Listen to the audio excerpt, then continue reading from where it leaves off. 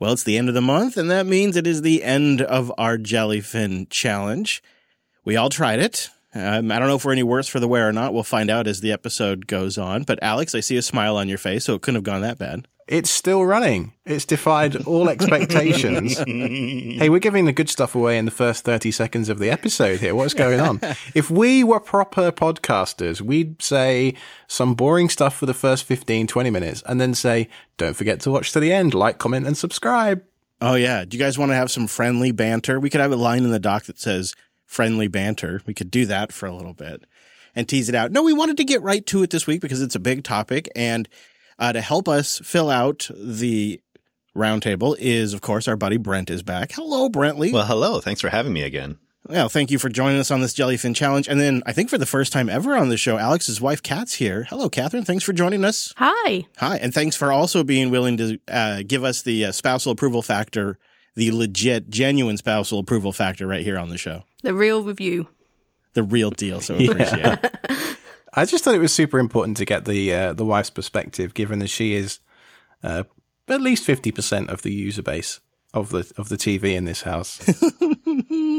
For now, until that kid of yours gets older, and then Ella's coming. Yeah, she's coming. You're gonna have a whole new set of libraries just for the kid. It's starting. We've got Bluey already, like on tap. Well, we've talked on and off about the switch to Jellyfin. Just to recap, if you're joining us now, the idea was to see if we could make it a whole month switching from Plex, and we're all really big Plex enthusiasts. So it seemed like something worth trying because we like the ideas of our media server not requiring any connection to the internet or login, not really necessarily having a strategy tax where they have to look like a streaming company, and of course, we like it to be open source if it's got something we're going to self-host and run for a long time. Jellyfin checked all those boxes, but we knew it would have some issues compared to Plex. Intro skipping is only available via plugin, and the support is spotty at best. And of course, remote streaming and library sharing are definitely more challenging and more manual with Jellyfin. But there's also been a lot of upsides. Since we started this challenge, SwiftFin came out, which is their native Apple TV client, which I was able to try. And Alex, I feel like since we started the Jellyfin Challenge as well, you've kind of had a philosophy change in terms of inbound traffic to the LAN and kind of how you're going to do it with Jellyfin going forward. So it seems like it's kind of made you rethink a few things. Yeah, I mean, I think port 32400 was pretty much the last one that was open in my firewall for Plex. I just don't want anything open at all. And we've gone back and forth on the Discord with several people, as well as people on Twitter and stuff like that, trying to figure out a decent way to do remote access for Jellyfin. And there are lots of different ways you could skin that particular turkey if you wanted to, but none of them really did it for me, because at the end of the day, I don't want a publicly routable DNS entry of any description, whether it's on a VPS Tailscale tunneled or WireGuard tunneled from that VPS into my LAN, or there's some kind of outbound punch with, like I say, Tailscale to somewhere else. Without that kind of third-party cloud authentication server that Plex has, there is no real way to do it with Jellyfin. The only solution I could really come up with is it's got to be baked into Jellyfin itself. There's got to be some way for me to host a Jellyfin endpoint on a VPS that speaks a Jellyfin-specific protocol or some kind of connection language back to the server in my LAN that then I can point clients from a remote LAN to on that VPS. It's not it's not an advertised publicly routable DNS. Maybe it's some, I don't know the technicalities of how that would work. You know how you could do it, Alex, is sort of the Nebuchadnezzar model with Home Assistant. Yeah. Security through obscurity with a massively long URL. Yeah. And basically it's a upsell that supports the development of Jellyfin, but they also take care of that proxying for you. That would be huge. And then, the client, the reason it's important to bake it into the client and the server is so that you can do some kind of peer-to-peer connection once you actually start the stream. Because if you're trying to stream it all through, let's say, a Linode VPS, for example, you'd very quickly hit your 1 terabyte cap if you're not careful. And, then it's just not necessary to stream it through a remote endpoint like that. I think it kind of depends on on what your objective is. Because I think with this whole thing, too, I've been like, all right, no more inbound. But I have to be real and I have to think, well, what am I going to do when I'm traveling again? Because a big part of traveling for me is, like, if I'm gone for several days, what I've done in the past is I've watched a show in the hotel. Like, I'll put the wife on a video call and we'll watch a show or something like that. And I'm trying to think how I'm going to do that in my post-Jellyfin world. Well, it's fine for you, isn't it? Because you can pretty much connect all of your clients to Tailscale. Yeah. And then you can route the DNS through your reverse proxy and it's all fine. Except for like hotel TVs and stuff. But yeah, you're right. For a lot of my personal devices. It's for family members. It's for hotel TVs. It's for Rokus, Chromecasts, that kind of client that Jellyfin just isn't going to work for me remotely. Right. But I've been delighted with it in the LAN on my Android TVs, my pair of Shields that I have in the house. Performance has been fantastic. The library just loads really quickly. Playback's been pretty much flawless. How have you found it, Catherine? Yeah, as a user, I haven't really noticed much difference in usability from Plex. I mean, it looks slightly different, but it's been pretty intuitive to just be like, oh, okay, it looks slightly different. Okay, well, cat, I'll go in cat. Oh, movies, yeah, okay. And it loads and it's just done. I was like, oh, okay, I can live with this. I don't have to fiddle around with anything, and I can't skip the credits, though. That is a little irritating. The intro skipping. Yeah, that's what I mean. Mm-hmm. Kat, have you tried fast forwarding? Because it is really good at going through and finding the chapters. I think you might have to turn it on in the Jellyfin dashboard. I don't recall. But if you do that, it'll mark the intro as one of the chapters. And then if you just skip that chapter, it's essentially like intro skipping. I haven't tried that, but... If your playback tries it. Yeah, okay. I think the client has to support that too, so I'm not positive. There's a couple of things with the Android TV client that have been bugbears of mine, and they are very, very minor things compared to the client of a year ago. This 0.15 update is fantastic. So when I want to skip through, I have to press the left or right buttons, as you would expect, to jump 30 seconds forward and 10 seconds back. That works fine. But when you press the right arrow to jump forward, you then also have to press enter, like the OK button, for it to actually start playing. It's a tiny little thing, but it's annoying. The second thing is I have an OLED TV and I rely on the screensaver, the timeout on the Shield of, I think it's 10 or 12 minutes or something, to turn the screen off. And there's been a couple of times where we've paused the video and it's just stayed paused on that. It hasn't even dimmed the screen. And there was one time we left it on for like 3 or 4 hours before we came back in the room. And I'm like, oh, crap. Because, it's the 3-year-old TV. And so far, there's no burn-in at all. I'd like to keep it that way if I can. Right. I have a question for you, Brentley. Mm-hmm. So I know you went ahead and did a full setup. And I know you've also been doing some watch-along with Wes. And I'm just curious to know what some of your impressions were with that process, how reliable it's been, if you've had any challenges with the setup or running a local instance, etc. Yeah, where to start? Well, Wes and I did watch one of your favorite recent shows together. You've been trying to get us to watch that for a year. We chose not to do the watch along. And the reason for that is that we wanted to test both of our instances concurrently and be able to discuss the experience. So what we ended up doing was he shared some media with me. So we had the identical files, and then I played it locally and he played it on his setup. I think his setup's on a VPS. So we on purpose didn't try the play syncing feature. I know we tried that, Chris. I think it was almost a year ago, and it was actually really, really good. So we had some good confidence that it would just be fine and continue to be fine. But it was fascinating to play the same media concurrently on 2 different setups, because for me locally, I had a few initial difficulties with media naming and such with some of my own files. Luckily, Wes solved that all for me with his files. But it was curious because when we kind of did it like old school, 3, 2, 1, play. So it's not perfect, but we knew that going in. Right? That wasn't the point. The point was to see what our experience was going to be concurrently. It was fascinating. So for me, it played with subtitles on by default, and I was able to just turn those off.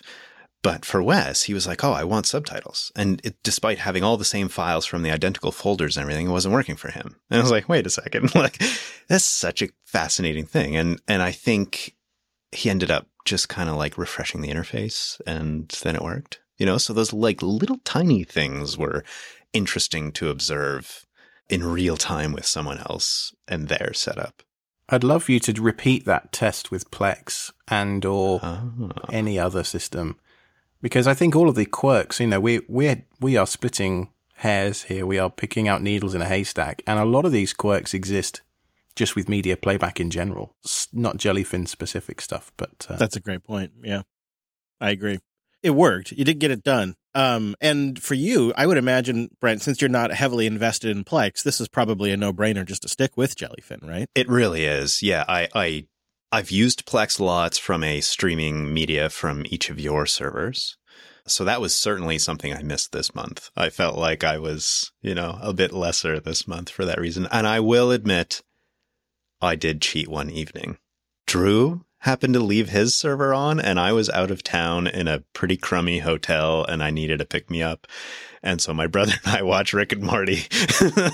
Oh, geez. So that was one night, and I admitted it instantly. So I feel like I need to put that out there. Yeah, that's true. You did fess up.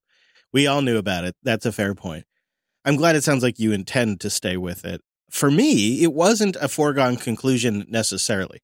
One thing that I think maybe Plex does a little bit smoother is handle media that it doesn't know anything about, especially in SwiftFin. The SwiftFin client, unfortunately, keeps showcasing YouTube videos that I downloaded that it doesn't really know what to do with. And so I just have these ugly, blank, really weird-looking file-named videos that are just like the banners in SwiftFin. It's kind of gross. So I set out on a kind of a journey to see if I could fix that. And I discovered that there's a couple of different ways to do this.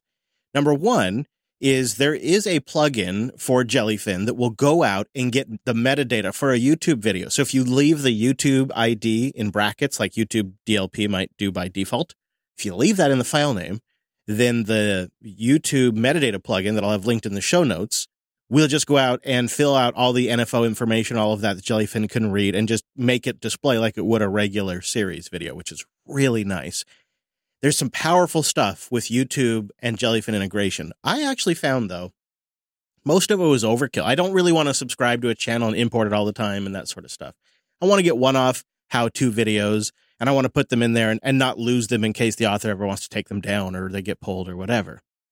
So I found YTDL-sub, and that'll automate the downloading process if you want to go just all in and just get crazy with it. And that'll really take Jellyfin and YouTube to a full level integration where your YouTube videos from channels and playlists get downloaded to your server with all their metadata information. You can play them offline in Jellyfin, and it's beautiful. But if that's not for you and you just want the occasional video like I do, YouTube DLP, YTDLP, will write all of the JSON info that Jellyfin can read. There's just a real simple --write--info-JSON that you can tack on to the YTDLP command, and you can do --write--thumbnail, and Jellyfin will just pick all of that up and import it automatically. So you get the thumbnails of person holding item, I don't know, pill bottle. Yeah, with the silly face. Yeah. Yeah. Oh gosh. Yes, actually, yes, it's a lot of that, Alex. But the nice part is you get like the description, you get like, you know, the other information about the video. But yeah, you're right. It is also the obnoxious thumbnail generally. Jellyfin really started making a bigger impression when I spent a bit more time actually going into the plugins. I put on Twitter and Mastodon one day that I spent an afternoon spelunking into the plugin ecosystem, and there's an awful lot of stuff you can do with regards to metadata and tweaking that on a per library, you know, specific settings per library basis. And that really improved the experience for me for things like album art, particularly for music, was a big improvement after that. There were several covers missing in my standard folder structure. I use Sonar and Radar to organize all of my TV shows and movies, not just, you know, downloads and stuff like that, but stuff I ripped years ago. And it's fantastic at that because you can put things like custom naming conventions in there. So you can have, you know, quality, bitrate, audio, codecs, etc., right there in the file name. That's great. Yeah. And so, you can use those programs for nefarious purposes, but they're also incredibly useful for just basic media organization. There are plenty of others as well. Yet Another Media Manager is a good one. FileBot is a good one too. If all you need to do is take a bunch of files and apply some rules, like, one file per folder based on the file name type stuff. FileBot's really good for that. But metadata seems to trip a lot of people up on the internet. It's curious to hear both of you as well have little quirks. But, I've run all my stuff through the R's for years and never had a problem. Yeah, actually, to that end, just as a quick aside, I don't think Jellyfin has misidentified a single television show or movie. So that has been exceptional. It's just like the rando YouTube videos, because there's no like movie DB or TV DB you can go query. So it struggles with that. Yeah, it's true. I have a question about metadata for Brent, and then I want to hear about audiobooks. I think we got to talk about that. But Brent, I know you also had a note on metadata. Yeah, it was the thing I struggled with when this month challenge started, because I thought, I'm going to go and, it actually started with a YouTube channel of a British show. You too might appreciate this. I discovered a show that turns out I love called Taskmaster, and they host all of it on YouTube. But my internet connection here has been, let's just say, changing this month. So I thought, well, I'm going to grab them all so that I can try them on this Jellyfin instance. And they are part of the, TV DBs and such. But I really struggled with trying to get all of that organized in a really nice way. I took a bunch of advice from online and found FileBot, but it turns out that their licensing has changed recently, and I didn't quite feel comfortable with. Oh, has it? What's changed? Because it used to just be, I don't know, $5-10 for an annual license. I guess maybe I just wasn't willing to pay for something that I didn't know anything about. And I didn't ask either of you whether it was good or not. So this was like my first initial jump in. So I feel like the $10 would be probably worth it from the reputation I heard, but I just didn't give that a go. Maybe that was a mistake. So because of that, I looked for other solutions, and I spent far too much time trying to find something and struggled with a few of them and really didn't get anywhere useful. So I now have a bunch of Taskmaster episodes with German titles and such, and it was just a bit of a failed experiment. But Chris, this plugin sounds just right up my alley. Ein Taskmaster. You just say any word aggressively, and that, that's the German. Apart from butterfly, do you know what the German for butterfly is? No, please tell us. Schmetterling. It's such a beautiful word, Schmetterling. Says a German descendant. I don't speak German, though. Perhaps I should. Tailscale.com/self-hosted. Go there to get it for free for up to 20 devices. Not a trial, not a limited time thing, for up to 20 devices at tailscale.com/self-hosted. Tailscale is a straightforward mesh VPN protected by WireGuard. You're going to get it on your devices in just minutes, and then they all connect directly to each other, and it's a beautiful, secure thing. I love that it's all built on top of WireGuard. You know that noise protocol encryption is absolutely top-notch. And even if your devices are separated by firewalls and complicated carrier nets and subnets, Tailscale can navigate all of that. And Tailscale is clever enough to know what traffic to send to your Tailscale nodes versus what you just want to go out to, like the general internet or some other subnet. And of course, it also is clever enough to just talk directly to the machine. So if it's on your LAN and you use the Tailscale IP, it still goes over your LAN. It doesn't route out to the internet first or something. It's clever like that. And it always feels like everything's local regardless of where you're at. So I have a DNS server using Pi-hole in my Tailnet, and now all my devices can just use name resolution. It just doesn't matter where I'm at. Anywhere I'm at, I can use Tailscale and I can use DNS resolution, and it's glorious. You guys know it's the only way I do my Nextcloud now. I don't even have a public IP for any of that stuff. It's so, so great.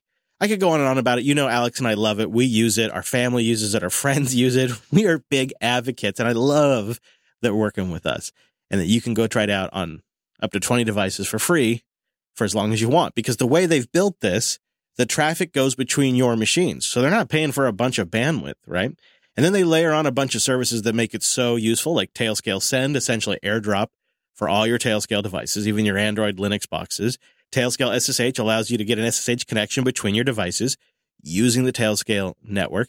They're continually adding features too. So go check out their social feeds to get an idea of just how quick they're moving here. And of course, they have ACL, so you can share out machines and do controls right there through a web UI. Like I mentioned, it'll support DNS. There are lots of ways to solve that, but I just tossed a Pi-hole in mine. And they have other, even more innovative solutions now, too. It's always getting better. It's a game changer. And I'm so happy that we can send you there and you can support the show by signing up for Tailscale. That is a win-win. So just go to tailscale.com/self-hosted. One more time.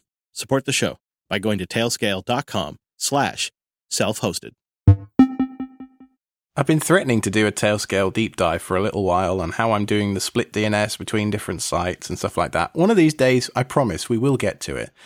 But my good lady wife, Catherine, has joined us for this episode, and we wanted to talk a little bit about your experience with Plex and Jellyfin and audiobooks specifically in this segment, because you're a bit of an audiobook nerd, right? Yeah. I think audiobooks is my thing. I probably listen to double the amount of audiobooks that I watch TV or use Jellyfin or Plex or whatever. So, I mean, I can catch you any time of the day or night with your phone, with your AirPods in, or just walking around the house, and there's always an audiobook. Some people it's podcasts. For you, it's audiobooks, or, you know, some people it's radio. And so me turning off Plex and separating you from your beloved Prologue instance a month ago was... how was it? Tricky. So I had some backups in case I really didn't like my new situation. I had Libby, which is like a, you know, library county-based thing. Yeah, in America you can sign up for a library card and they give you access to free digital audiobooks, but you can sort of rent them from a digital library. It's like Audible, but like a library. Bit. And yeah, it's a bit like a library, a bit like Audible. There's an app, you can use it on your phone, but you only get 14 days to listen to a title, and you often have to wait. And you've run out a couple of times, right, I have, with Libby? yeah, because sometimes you have to wait a very long time to be given access because they only have a certain amount of... They have to pay on a per rental basis, effectively, to the publishers. And so they only buy a certain number of licenses for each title. And then when those licenses are exhausted, they have to go and either buy another batch, or they have to... So it's expensive for the libraries to do that. So that's why there's a limit there. But yeah. So sometimes you could be waiting up to 4 months to listen to a title. So you kind of have to have them ready in advance and plan them out a little bit. But I had that as a backup. And I had Audible, and I could spend money as a backup. You're the sort of girl that has the 2 credits a month Audible subscription, right? Yeah, I do. And I use them. Yeah, well, that's fine. Hey, girl, me too. Me too. Yeah. And you're used to me going into Audible and backing these things up with Inaudible, which we've talked about in the show before, and removing the DRM and never really having to worry about Audible itself, you know, going away or changing licensing on you. There you go. Those books, you own them forever. You've paid for them, and I think it's only fair that we own them forever. So when I switched off Prologue, I had to come up with an alternative solution for you, and Jellyfin doesn't really have much in the way of audiobook support, so far as I could tell, that was any good. So I threw you down the gauntlet of audio bookshelf. How did you find that? Yeah, it's not for me. It works fine. It doesn't lose your place or anything, but it's not a particularly exciting place to be in. It just doesn't like graphically speak to me. You mean you're not a fan of that skeuomorphic fake bookshelf look? No. Okay. It's very iOS 5, isn't it? Yeah, and just going into it doesn't fill me with joy. Yeah. Marie Kondo. That is one thing Plex and Prologue in particular does very well, is it presents things beautifully. Another thing it doesn't do, which some of the others have done, is it doesn't give me any sort of, hey, do you want to listen to this kind of pokes or prods? You know, Jellyfin, if you go on, the home menu goes, hey, the next one in your series is up. Do you want to do it? And the audiobook, you have to kind of have a plan and go in and go, oh, I want to listen to this today, and know what the name of it is and be able to search for it and find it. Because I had you using BookSonic for a long time, and one of your favourite features, as I recall, was the random button. Yeah, I love that. Because Alex's mum and Alex's sister and my mum also put their audiobooks into our We've collection. Got a whole system going. It's pretty great. So I also have access to theirs, which are stored on our server. The server. Let's go with that. So I love just going on random, and I've found some amazing books that I never would have picked or haven't come up and been promoted by Audible or Amazon or Barnes & Noble or whatever. Let's be honest, you found some crap too, right? Yeah. Yeah, okay. Oh, yeah. Oh, and Hadia's part of this too. I forgot that as well. She's joined in the audiobook love over here. So I have all of hers. How's Hadia found not having access to Prologue this month? Not good. That's not been smooth, Alex. That's not been a smooth aspect of it. I told her I promised that eventually I'd replace it with something, but she has a couple of Audible credits and a couple of books in. There's a Libby, I think. Yeah, that was the one we were talking about at the start. Okay. I'm not sure if it's Libby or if it's in Audible, but she's in one of those right now while I have everything down. It's not great, Alex. It's not great. Hasn't been the smoothest aspect. No. And I'll tell you one thing, actually, I used Audio Bookshelf as I was falling asleep with some books this month, just to test it for myself. And when I do that, I set a 45-minute timer every time. And so, I have to go back half an hour, 35. I do the same thing, yeah. every night. And gradually I make my way through the book. Yep, I do that. But one of the most frustrating things about Audio Bookshelf on iOS, at least, is that the scrobble bar is right next to the little line at the bottom of the iPhone that you swipe left or right to go between apps on. And so if you're trying to swipe back 10 minutes, you can very easily swipe back to the previous app and so on. You find yourself tapping instead of swiping, and sometimes it doesn't register the tap because it thinks you're tapping on the little white bar at the bottom and not the seek button. And so I think probably Audio Bookshelf's biggest issue right now, biggest impediment, is the interface. Generally speaking, I feel like there's a place here, just thinking about our nighttime. Every single night we listen to an audiobook. We specifically pick audiobooks that are like perfect for falling asleep to. They're interesting, but not so interesting that if you miss 5 minutes of it, it's not the end of the world. Because I'll back up as well, but sometimes I don't back up enough and I miss a couple of minutes. But like it's fine because it's not like a critical book. Yeah. But man, if I thought, wouldn't it be great if I get in and I've got an NFC tag by my headboard. I scan that NFC tag, and it kicks off the whole last call routine, which starts shutting down the lights, turns on the noisemakers, and would just start playing the audiobook for 45 minutes, and then automatically kick it back, 15 minutes or 10 minutes or whatever, every single time. Feels like there's some automation possibility there. There are those apps that can do sleep tracking just based on listening to you breathing, right? Yeah. Yeah, Sleep as Android will do some of this, but I want something like Around Home Assistant. Yeah. Well, I guess there's a solution in there somewhere, but I think that touches on another point specifically about Jellyfin that Catherine, you and I were talking about in the car on the way home from daycare earlier. Just the general fit and finish of Jellyfin. Can you talk about that a little bit? Yeah, it just doesn't have... It's like the edges have not just... Someone hasn't gone around with every single pixel and gone, oh, this is perfect. You know how when you go on Google or Amazon or something, it's just so correct. Unless you end up on the Amazon page from the early days when you're trying to get a refund and it's still got that original branding. But it's like when I try and make things look pretty on the internet, and no matter what I do and whatever I type in CSS, it looks okay, but it just isn't absolutely perfect. And as a user, I just think, oh, it's just not a really happy, exciting place for me to want to go to. It doesn't make me go, oh, I want to watch this or listen to that. I just go, yeah, okay, it works. That said, though, there are some particularly nice ways in which it surfaces things like movies. Like it has a really nice canvas for how it displays all the posters. Reminds me a lot of what Kodi used to do in the XBMC era. It was just a complete canvas, maybe even Media Browser, if I remember the name right. From years ago, there was a beautiful skin for Media Browser that did that as well. And I like actually seeing a lot of content at once. I'm quite good at taking in, 3-4 different rows with, wide worth of content all at once from movie posters. Plex doesn't do that very well at all. And I tell you the other thing that I've really enjoyed is I loaded up Plex a couple of nights ago just to remind myself before we did this episode. It was fully 15 seconds after hitting go before Plex had loaded me at my homepage on the Android TV client.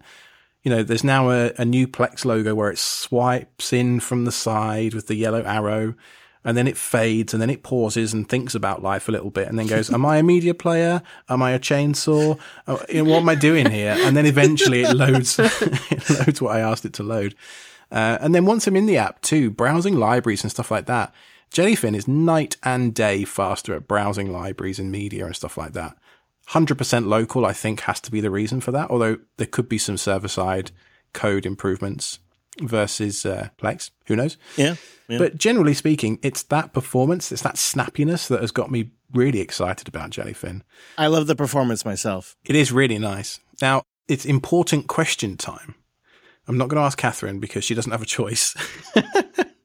We're going to have Plex and Jellyfin here simply because we have to leave Plex on for your audiobooks and then Jellyfin for the TVs. But what about you, Brent? Are you going to stick with Jellyfin? Well, if you're asking me, am I going to stick with Jellyfin for remote accessing your media, which you don't have a solution for, then I think the answer is no. But if we're talking about here at home on my local network, I think I touched on a little earlier.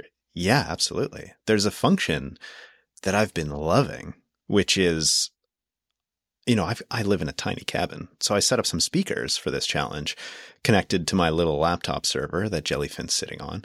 And I can walk anywhere in my place and use my phone to stream media on that computer over there through those speakers. So that's been a beautiful function that I've really enjoyed here. And I don't think Plex can do that, but, tell me if I'm wrong. Well, also, you're a bit more of a, I don't want to say a zealot, but you're more into the privacy side of things, and you're more of a purist, I think, than I am.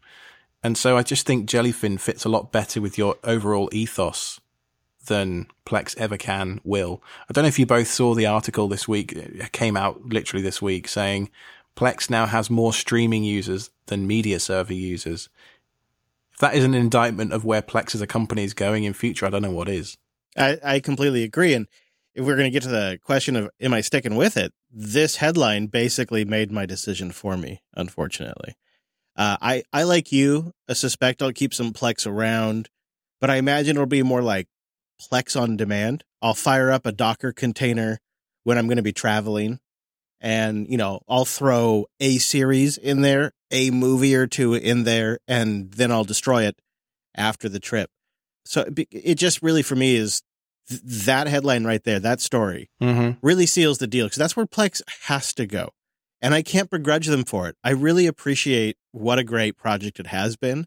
I really appreciate how accessible they made having your own home streaming setup. And I'm going to be grateful for the years of use I got out of Plex. And I do not regret my lifetime membership at all, even though I'm going to be using Jellyfin now. But I also have to be realistic. As a company, they can't grow and become successful by being the people that enabled piracy. That just cannot be what makes them successful. And I'm glad to see that their streaming strategy does seem to be working. And my hope is that they leave the local playback in, at least, to some degree, for folks that can have a little bit of both. And for the folks that are 100% all in on local and not really interested at all in the streaming, there's going to be Jellyfin. However, that said, before we wrap up, Alex, I'm curious if you're using Jellyfin with the home run, if you're going to do live TV streaming, because that's been a bit of feedback we've gotten from the audience who's trying this along with us, that they say hasn't worked great with Jellyfin.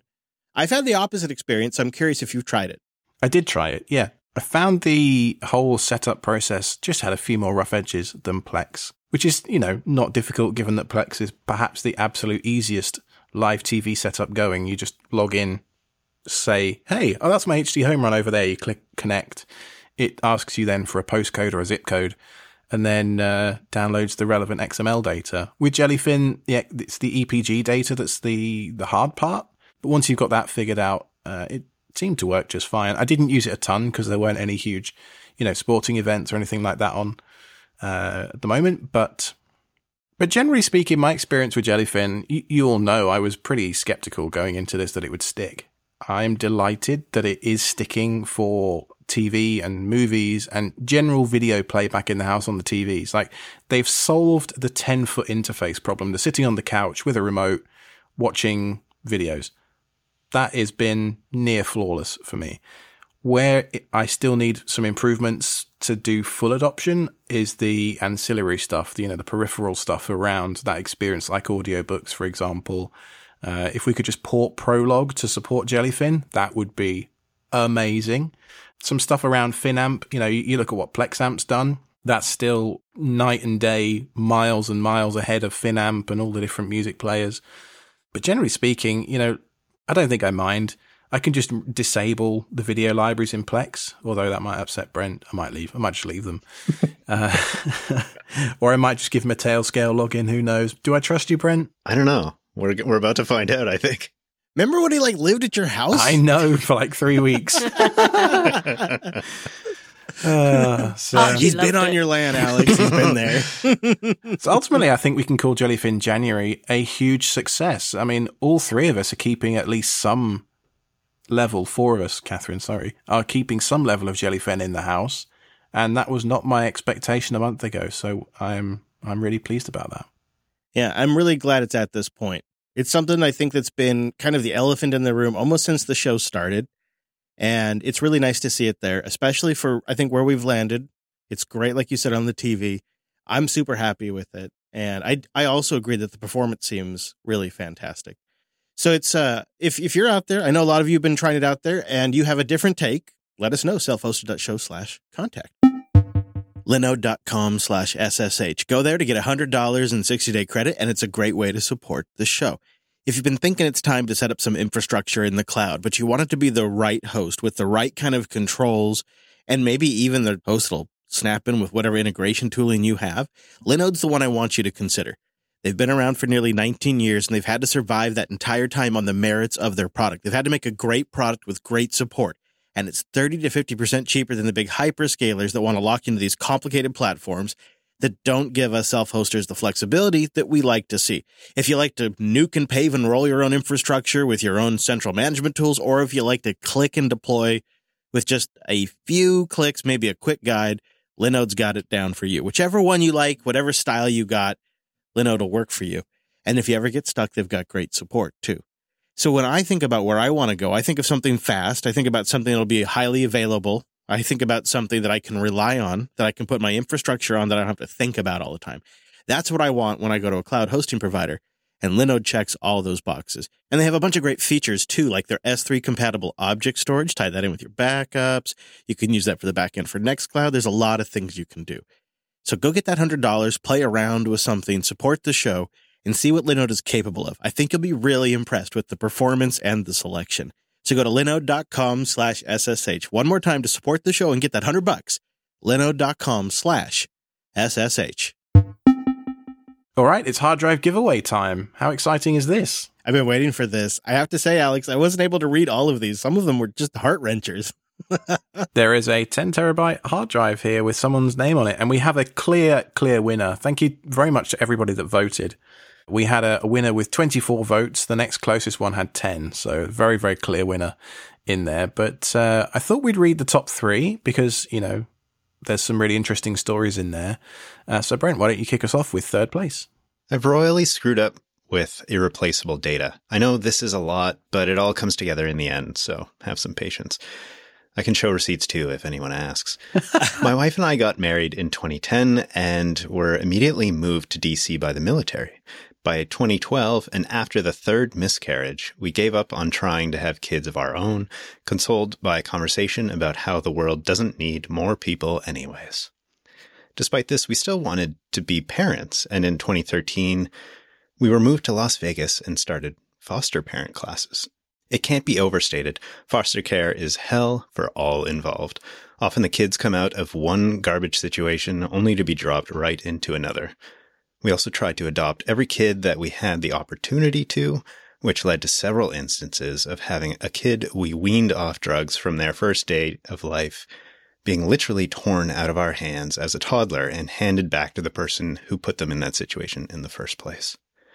Despite that, for every terrible situation, there was one that made us happy to hand them off. One kid literally drove away in his uncle's Porsche after spending a week with us. That was shocking, since he entered the system after his abusive mother was arrested for trying to beat a random person on the street. His uncle didn't even know he existed, and when he found out about him, gave him a real rags-to-riches childhood turnaround. Regardless of the end state, beautiful or horrifying, while they were in our house, they were our children. We intended to adopt everyone possible and treated them as our own. There were so many memories created over those years, and I can be quite the documentarian, though I was really frugal with the storage. I was actually kind of proud that I only accrued a couple of terabytes over that time frame, and that counts all the other stuff that I generated as well. This was a necessary couple of terabytes, as we weren't allowed to upload anything publicly, and I never got straight answers about whether or not I could even use cloud storage. Though I was pretty sure I could, I wasn't about to run the risk. That meant everything went on JBOD array in my closet. I left the military in 2017, and we moved back to our home state. In the move, some things got jostled. Out of smart-induced anxiety, I decided to consolidate everything down into one array of 5 1-terabyte drives in ZFS RAID 3. Thinking I was honky-dory, I tossed the old drives into my hard drive graveyard. One serial ATA controller malfunction later, I found myself desperately digging through drawers, trying to recover anything at all. Some was recoverable, some, though, was gone forever. Birthdays, Christmases, vacations, tearful reunions, those are all gone. Kids we never see again, kids that were our family for years have been erased completely. I still hold out hope that I can somehow recover something off of that array, since it was God's file system. But I don't have a controller right now that can handle the 5+1 drives I would need. To this day, I'm gun-shy. Everything is in multiple locations. Encryption keys are written on notebooks in different buildings. Pictures are printed. Despite it all, none of this will bring back what was lost. All I can do is ensure the future is remembered and protected appropriately. Since I'm not made of money, keeping a backup strategy has been painful. I find myself deleting things that I wouldn't if I had more space. 10 terabytes would be enough to let me spread out and prioritize instead of squeezing everything into a few drives over and over and over. What a moving story, huh? Man, if that's not the worst case. Yeah, right? Thanks for sharing that. There is that horrible feeling at the pit of your stomach when you've lost some pictures. I had an SD card once corrupt mid-shoot on me. The pictures weren't super duper important. You know, it wasn't a wedding or anything like that, but or children I'll never see again. But there are just, 30 or 40 pictures on my hard drive that I know in my mind's eye what they should be, but they're just empty files, and I've still got them, and it hurts. So I can only imagine what this guy went through. As a photographer, I've helped countless professional photographers try to recover images off of, CF cards that have been run over by their cars, or like cameras that have been thrown into pools at a wedding, and like crazy situations. So you might imagine, I think I've been lucky that I was always tech savvy, even when I first got into it. So I don't think I've lost anything super important, but the number of times I've tried to help others, I don't have enough hands for. It takes, I think, genuinely a couple of data loss incidents per person before you really understand. There's probably a bunch of stuff that I had on my computers as a teenager, even in my early 20s. Whilst, we were figuring out computers, whilst Windows XP was becoming, it wasn't just me at fault. It was the entire industry. We didn't really have the stability that we've had over the last 5-10 years of mobile devices and the cloud and everything. And so backups, in the old days were even more important, arguably, than they are now, although they're just as important, I guess, as they ever were. So yeah, this sub-story really had me going. It was interesting to see that it resonated with several of the audience as well. So that was third place. Chris, why don't you take us through second place? All right. This one got me. So it's funny. I'm the one that reads it now. About 10 years ago, I convinced my wife to stop using Google Photos and allow me to back up all our photos to a local hard drive. I was fairly new to Linux at the time, and I needed to reinstall Ubuntu to fix some problems. During the install, my 1-terabyte hard drive was appearing twice in the list of devices. Confused by this, but convinced it was a quirk of the Ubuntu installer, I wiped both hard drives and reinstalled. Oh, no. After the first boot, I suddenly realized that I'd left my 1-terabyte external drive attached, and had wiped the only copy of all of my wife's photos, dating back to her very first digital camera as a teenager, including her year spent living and working in Thailand. Knowing what I know about storage devices, I probably could have saved the data, but at the time I just accepted all was lost and begged for forgiveness. Man, oh man, that stinks. We've all been there. We've all wiped the wrong disk with a fat-fingered G-disk command or something. Yes. This one hurts. I was lucky because those photographers I mentioned, this is like the typical story. Test disk and photo rescue, they're kind of a combined thing. I use that countlessly to save these situations. You know, it creates a giant folder of just JPEGs or whatever you've got. But at least you've got them. You know, maybe you have to sort them or whatever. That's a great tool. And I think I was so lucky to learn from others that I literally made it a rule that I unplug all the drives I don't want to lose stuff from before I do a reinstall for this very reason. You learn that lesson the hard way for sure. You think, oh, it'll be fine. I won't screw it up. It'll be fine. Particularly, you know, in this situation with just what sounds like an innocent USB drive left connected. So easy done. One is none, right, Alex? One is none. May as well be. So anyway, this brings us on to our winner, and this was the winner by a very clear margin with 24 votes, way more votes than anybody else. So I'll take us through this one. Hi, I'm Micah Stenson. I'm 11 years old. I enjoy biking and skiing and even have my own website called micahstenson.com. I recently built my first PC for Christmas. It's an AMD Ryzen system with a 512 gig hard drive. I installed Linux Mint, and I'm really enjoying it. When I'm older, I wish to become a programmer or a computer engineer. I've been listening to Jupiter Broadcasting podcasts to learn more about Linux, and I'd like to enter for the hard drive you mentioned. Oh, that's great. Wow.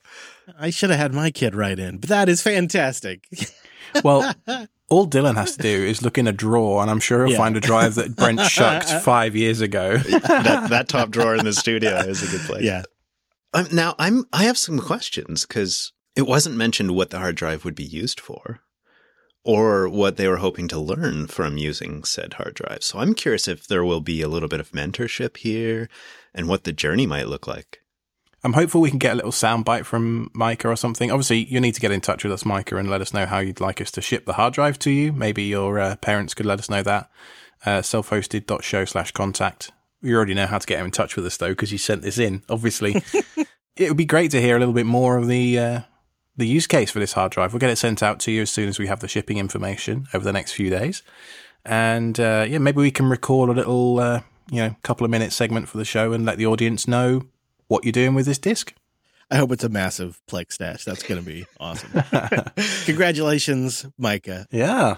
You know, I just wanted to pull something from the headlines. If you are looking for work recently, or if you happen to be hiring, we have set up a Jupiter Jobs Matrix chat room. And this is just a place for those looking and those giving jobs. And I figure if they're in the JB community, they're probably pretty great to begin with. And if you're listening to this podcast and hearing me mention this, the hit rate of the quality of candidate in that chat room or the quality of job is going to be really high. So I don't expect thousands, but I expect a few dozen in there, and they're probably all going to be pretty great. So we will link to that, or you can just, go to jupiterbroadcasting.com/matrix and get our space, and it's listed in there. It's a matrix space. Or you can go to bit.ly/jbjobs. You know, Chris, I got a message from one of our listeners just yesterday saying, hey, I really want to hire a JB listener, and how do I go about doing that? I've got this cool project I'm working on. So this is a perfect example. I'll make sure to get them in there. How it came up was I got contacted by somebody who wanted to have me buy into a scheme where we would all kind of basically make money by people buying and selling jobs on a podcast or job board. And I didn't want to do that, but then somebody hit me up on Matrix and they said, well, what if we just did a chat room? And I thought, let's just go simple. We don't need to grift on this. We'll just make people have a nice little connection in there. Speaking of audience support, we're going to just do the top 4 boosts in this week's episode because we're going to keep it tight for time. We did get everybody's boosts. Thank you very, very much, and appreciate them. But Anther76 came in with our top boosts this week at 177,776. That's to say, he is super excited about you getting into Kubernetes at home. I'd love to see I'd love to even come on air and talk about debunking the complexity. I run a Discord Kubernetes at home group where we get together and talk about doing Kubernetes for the needful. And also he wanted to plug, and I'll have a link in the show notes, to K8's at home search, where you can do a search there and look for all kinds of things like ways to deploy Home Assistant, for example, And he says, the great thing about Infra as code is we can share and compare deployment strategies. Alex or Chris, get in touch if you want to chat more. And so I checked out the K8 search. Have you looked at this? This is so cool. Yeah, I think we linked this in the last episode as well. It's a beast. I am still very much in my infancy with this K3S stuff at home. The new firewall's working out great. And in the interest of time, we've punted a segment today. I was going to talk about my new automated DHCP and DNS setup that I built primarily because I was fed up of entering MAC addresses into OpenSense manually by copying and pasting for each virtual machine. So now I can automate that using Ansible and Terraform, which is fantastic. Awesome and nerdy. And yeah, I recognize this. And man, does this make that's the kind of tooling that's appealing to me too. K3s is awesome, says Gene Bean. Yeah, I agree. So you know what, Alex, you struck a note there. I wondered if we were going too far into the nerdy territory, and you proved we weren't. So it's nice to get that feedback. That's good to know. Well, I do need some help. At the moment, I don't really have a good handle on storage, distributed storage. So one of my goals is to run just a handful of critical services. So things like my wiki, as I mentioned last time, I think, and some other stuff. Maybe now my Pi-hole, I'd like to distribute that because I've switched from AdGuard Home to Pi-hole. More details next time. It would be great to, use something, because I know Pi-hole has Gravity Sync. Anyway, I digress. There is Longhorn I could use for storage. There's also Rook Ceph, which I could use for storage. I'll be syncing a few megabytes, maybe a gig or two at most. I'm not syncing media files or anything like that between these nodes. And one of them will be a Raspberry Pi, and the other 2 or 3 nodes will be x86 boxes. So it would be great if whatever solution you recommend to me, Internet, Hive Brain, supports multi-arch stuff as well. But yeah, it's a huge, huge beast, and so far I like what I've seen, and it's quite refreshing. I did an OpenShift course at work last week, and it's nice when you know what all the commands do when you see them written down before you run them, in a training course like that, and it's a large part because of the experimentation in the home lab. Man, that's when the home lab is really truly serving its purpose. That's so great. Monty came in with 6,000 sats. Hey guys, short-time United States Air Force listener here. Less than 2 years. I've listened to every episode of LUP, self-hosted LAN, and the extras. I love all of them and can't wait for a Northeast meetup so I can maybe join. You've sparked my tinkering interest with the WZ Mini hack in episode 88. That was the firmware for the Wisecams. Says, I'm struggling to find an Ethernet to USB adapter that will work, though. Can you guys suggest one that's worked for you? P.S. Enjoy the sats. Keep up the great work. I heard a couple of people were looking for Ethernet adapters for their Wisecams. Now, I know that the WZ Mini hack folks list a handful of compatible USB adapters, and I linked to that in last week's show notes. I don't know if those specifically do PoE, but if you look at what the dev's using, because the dev of the firmware themselves is doing PoE adapter, so you could probably trace it back from there. I mean, to me, that's probably like a spring project for one of our road trips, so I'll probably know around then. Is I'm really, really hoping that I don't accidentally update the firmware on any of my Wise cameras until I can try this. I don't know. I feel like they're just going to auto update or something, we'll see.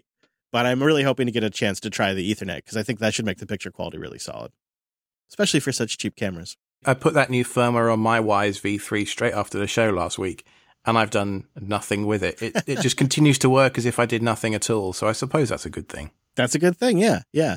Escott came in with a row of ducks. That's just quackers, he says. This is my first time ever communicating with any kind of media entity ever. And yeah, I'm a longtime listener. Everything's on a Pi here. Apache, Jellyfin, Nextcloud, Wikimedia. The Jellyfin video processing is done on the NVIDIA Jetson Nano 2 gig. And don't tell anyone, but my media is actually hosted on a Windows 7 machine and shared out to the Pi. But hey, this Pi is running Tailscale and I can access it from anywhere. I got another 8 gig Pi running with Umbrel with, well, pretty much everything that's not Bitcoin related. That's awesome. There's a saying, if it works, it ain't stupid. But sometimes that saying gets stretched a little bit. We're not often too critical about somebody's setup, but a Win 7 file server. Is Windows 7 end of life now? I think so, right? Oh, yeah. Yeah. Little side note, 1804, Ubuntu 1804, end of life at the end of April. So if you've got your server based on 1804, maybe time to upgrade or time to buy the extended maintenance program. Oh, that's good to know. How is it 5 years? That is... I know. These are the facts of life that we help you keep track of in Linux Action News. Little plug there. And our last boost, Darrell69 came in with Elite Sats. Hey, gang, love the Jellyfin January challenge, and I hope the trend will continue throughout the year. Regarding donations and supporting projects, last year, I decided on a specific amount of money that I would spend and donate each month to a project which I, A, use extensively, B, would be very sad if it disappeared, and C, doesn't have a commercial way to get funding. This year, Jellyfin takes the funds for the first month. Thanks for the amazing content. I love this so much. What a fantastic idea. As you know, we donated some of our affiliate revenues from cloudfree.shop and mylocalbytes.com to Jellyfin and the Matrix Project. So it's something we're doing here too, but I love to hear audience members doing it. It's fantastic. In the future, when we have per episode splits enabled for the boosts, we'll do things like a split for the image project, because the image project takes Bitcoin. Mm-hmm. And so we'll put them in as a split, and your boost will go towards those projects. That's coming in the new year. But I agree. I like the overall idea of whatever way they want to take the funds. You pick a couple of projects throughout the year that you can contribute to. And I think Jellyfin is a really good contender.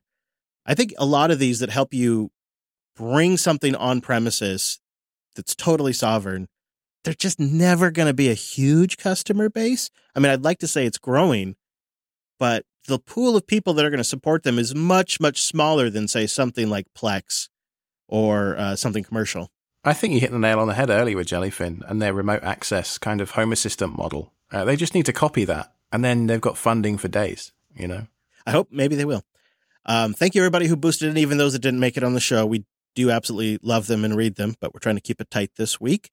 You can boost in with the new podcast app at newpodcastapps.com or from the podcast index. Go search for Self-Hosted over there.